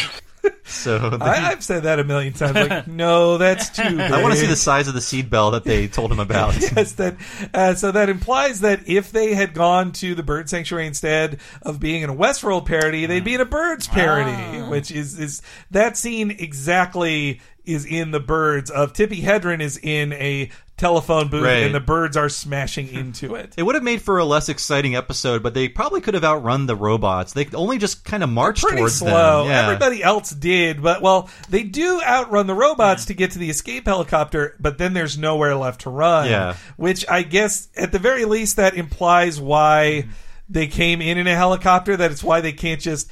If this happened at Disney World, you leave Disney World. If you have to run on foot out of Disney World, you can do it. If you are on an island, then you can't, and you are trapped fighting the robots. They'll run out of energy eventually. And I liked when you get to Hell Telemach, he sent you, that's a funny line, but that he said, like, you didn't like our capering. That he used the word capering was very fun. It's a very specific choice. It. Yes. And then there's a very weird ADR line where Marge goes like, looks like we're doomed, which just, it felt like, I felt like ADR just for pacing reason. And it's footage you're going to see like in a minute, in less than a minute. It's really recognizable recycled animation. I feel like it was just an EP decision of, we need to let people know they're worried they're going to die. Yeah, or this is a very serious situation. Yes, but then they discover a way out. Dad, the Flash must have scrambled their circuits. What are you, the narrator? Just keep taking pictures. I'll get more cameras. Smashy, smashy.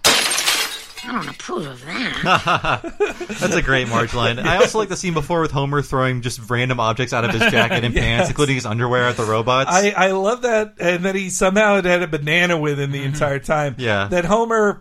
I think the joke too is that in a movie, the first or second thing Homer would have thrown would have been the camera just to get to it, but that he has to throw 6 things before he throws his camera. 2 pocketfuls of change. Which, by the way, people, before phones existed, there were these things called cameras that only took photos, and they had flashes on them. So I'm a little confused that the cameras are what started them going crazy. No. No? It's separate. Cameras kill the robots, but its elementary chaos theory just says that eventually the robots will malfunction. But doesn't Cletus's camera? He kills a robot with it, but it does not cause them to break. So they are interrelated, but not one doesn't cause the other. The Cletus scene just introduces the way it is the Chekhov's gun, pretty much, or Chekhov's hillbilly of introducing that, and it was a very wonderful Merkin moment of Homer calling out Lisa's exposition. Like, are you the narrator? Like, he's annoyed by the solution to their problems. And I love Bart. It's such a great Bart moment of you like, well, I could smash more things. Nobody can stop me. And just like smashy. And yeah, just some great action scenes of the Simpsons killing robots all night long. And I also, if it wasn't for Bort, this would be my line of the show. It's good. Mine. And I'll say cheese. With a dry, cool wit like that, I could be an action hero. Die, bad robots! Die! With a dry, cool wit like that, Who would have thought that our visit to Itchy and Scratchy Land would turn out to be our best vacation ever? They really don't do jokes like that. Yeah, speaking over other people. Yeah, speaking over other people, Bart recognizing that Homer's repeating his joke. Yeah. And it was also a worse joke that Homer shouldn't have congratulated himself on. Yes. Die, bad robots! Yeah, it wasn't even funny. Bart's delivery, at least, is Arnold Schwarzenegger-esque.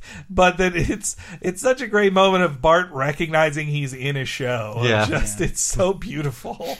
And the talking over Homer, I wish they did do that more. And then it's weird that they make jokes out of Arnold puns, and the worst is still yet to come with Batman and Robin. Yeah, it's true. All the ice puns. Ice freeze, cold, cool. Those are really bad, but I would say your luggage before he shoots an alligator in Eraser is the worst one.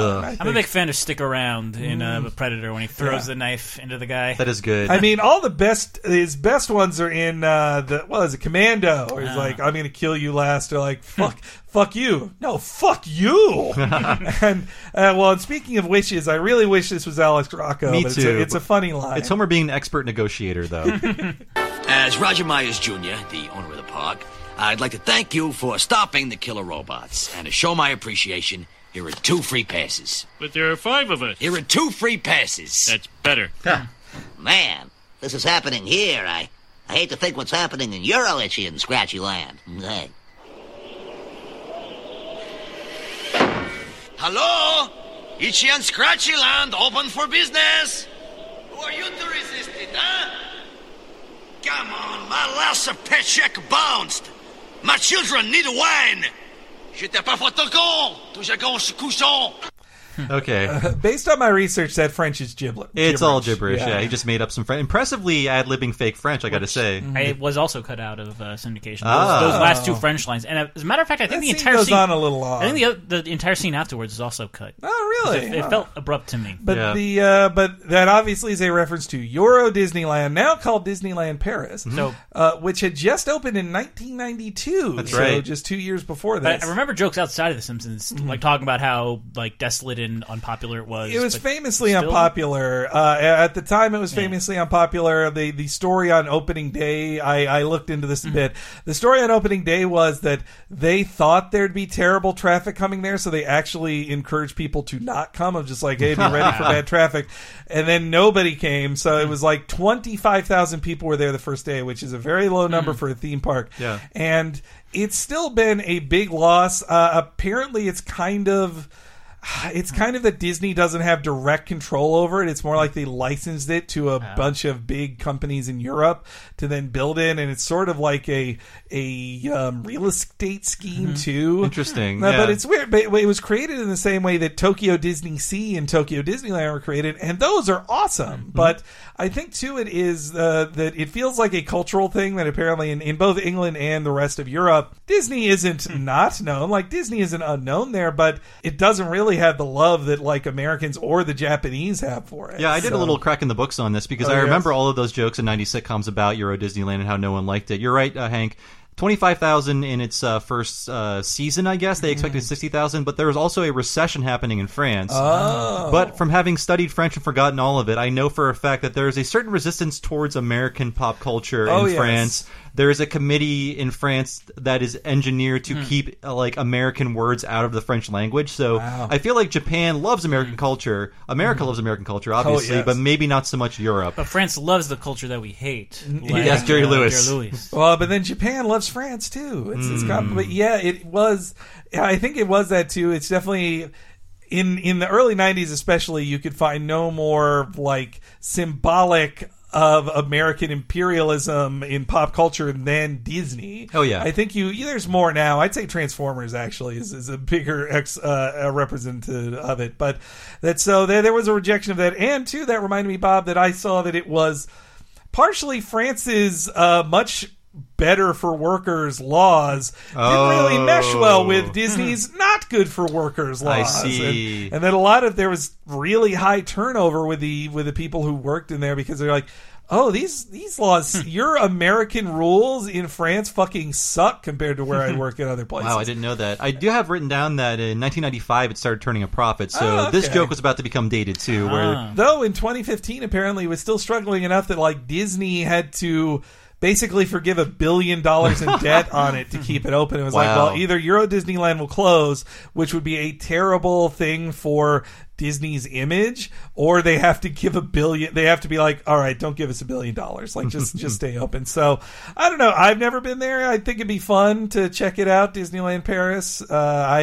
I've actually never been to Disneyland. It's great. I said it before. I love the Magic Kingdom. I loved Tokyo Disney Sea because obviously Japan does everything better. But I would like to check out the now called Disneyland Paris, and that they have like a Ratatouille thing that just opened there, which is I believe exclusive to that park. Which obviously Ratatouille makes sense. And then the ending moral seems very tacked on, but knowing the thing you mentioned at the start about how this was all inspired by how Itchy and Scratchy affects children, this is clearly Merkin speaking to the audience about why you shouldn't worry. I just love the dull, artless violence in this clip. Yeah. Yes.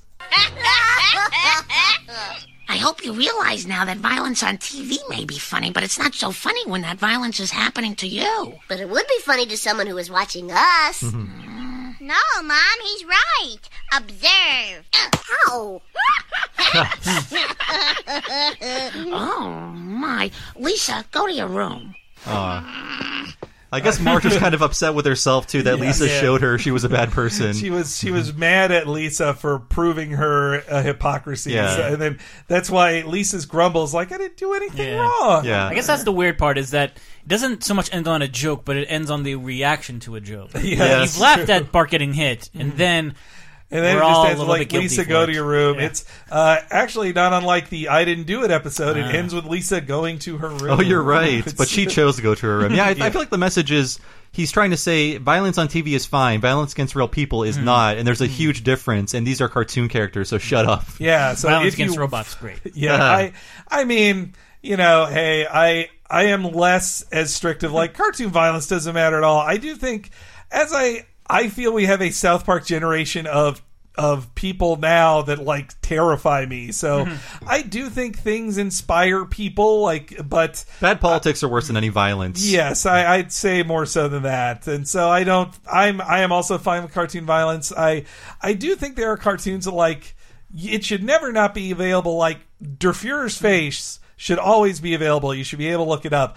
I wouldn't show it to kids under 10 who didn't know what Nazis are or the historical context. Like, I think it was worse when I was a kid that, like, they got those World War II cartoons or blatantly racist cartoons just as part of a pack of Looney Tunes crap. I had to ask my mom what war bonds were and rations and stuff. Like, what are they talking about? Or what blackface minstrelsy was. Like, what's this 4F thing? In the yeah, what is 4F? I mean, the one that I feel so uncomfortable about now is it is a very funny Bugs Bunny cartoon where Elmer Fudd is a Mountie and he's attacking a Mountie, and then at the end Bugs is being sentenced to death, and is like, well, what's your last wish? In front of a firing squad, like, I wish I wasn't Dixie, hooray. And then it is a smash cut to them performing that song in blackface. That's right. Which at a time when blackface is an acceptable kind of comedy, then it's just a funny cutaway. They're like, this is how we end the episode. Now it's very uncomfortable to see Bugs Bunny in blackface. And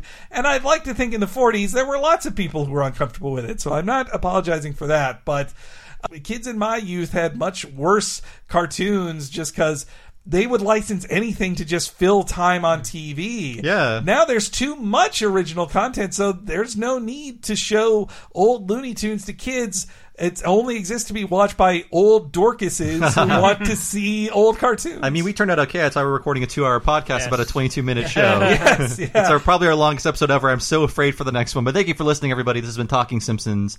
I have been your host, Bob Mackey, and you can find me on Twitter as Bob Servo. My other podcast is Retronauts. You can find that at retronauts.com or look up Retronauts in your podcast machine every Monday and occasionally Friday.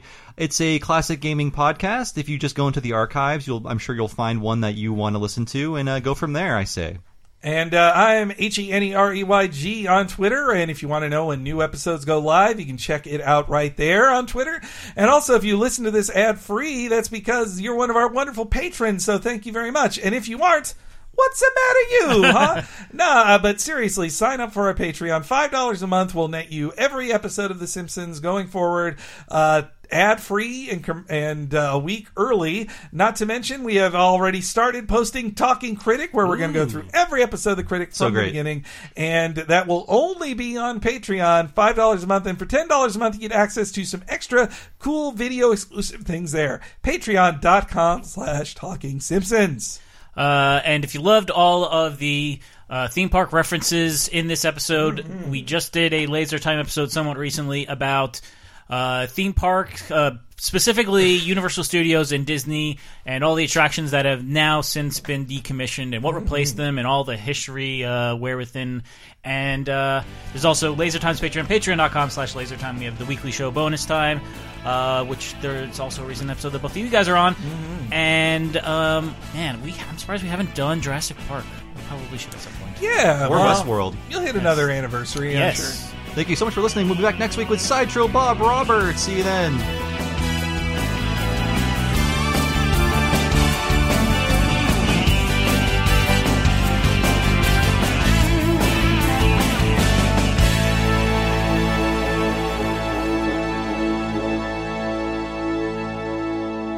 Wow, infotainment.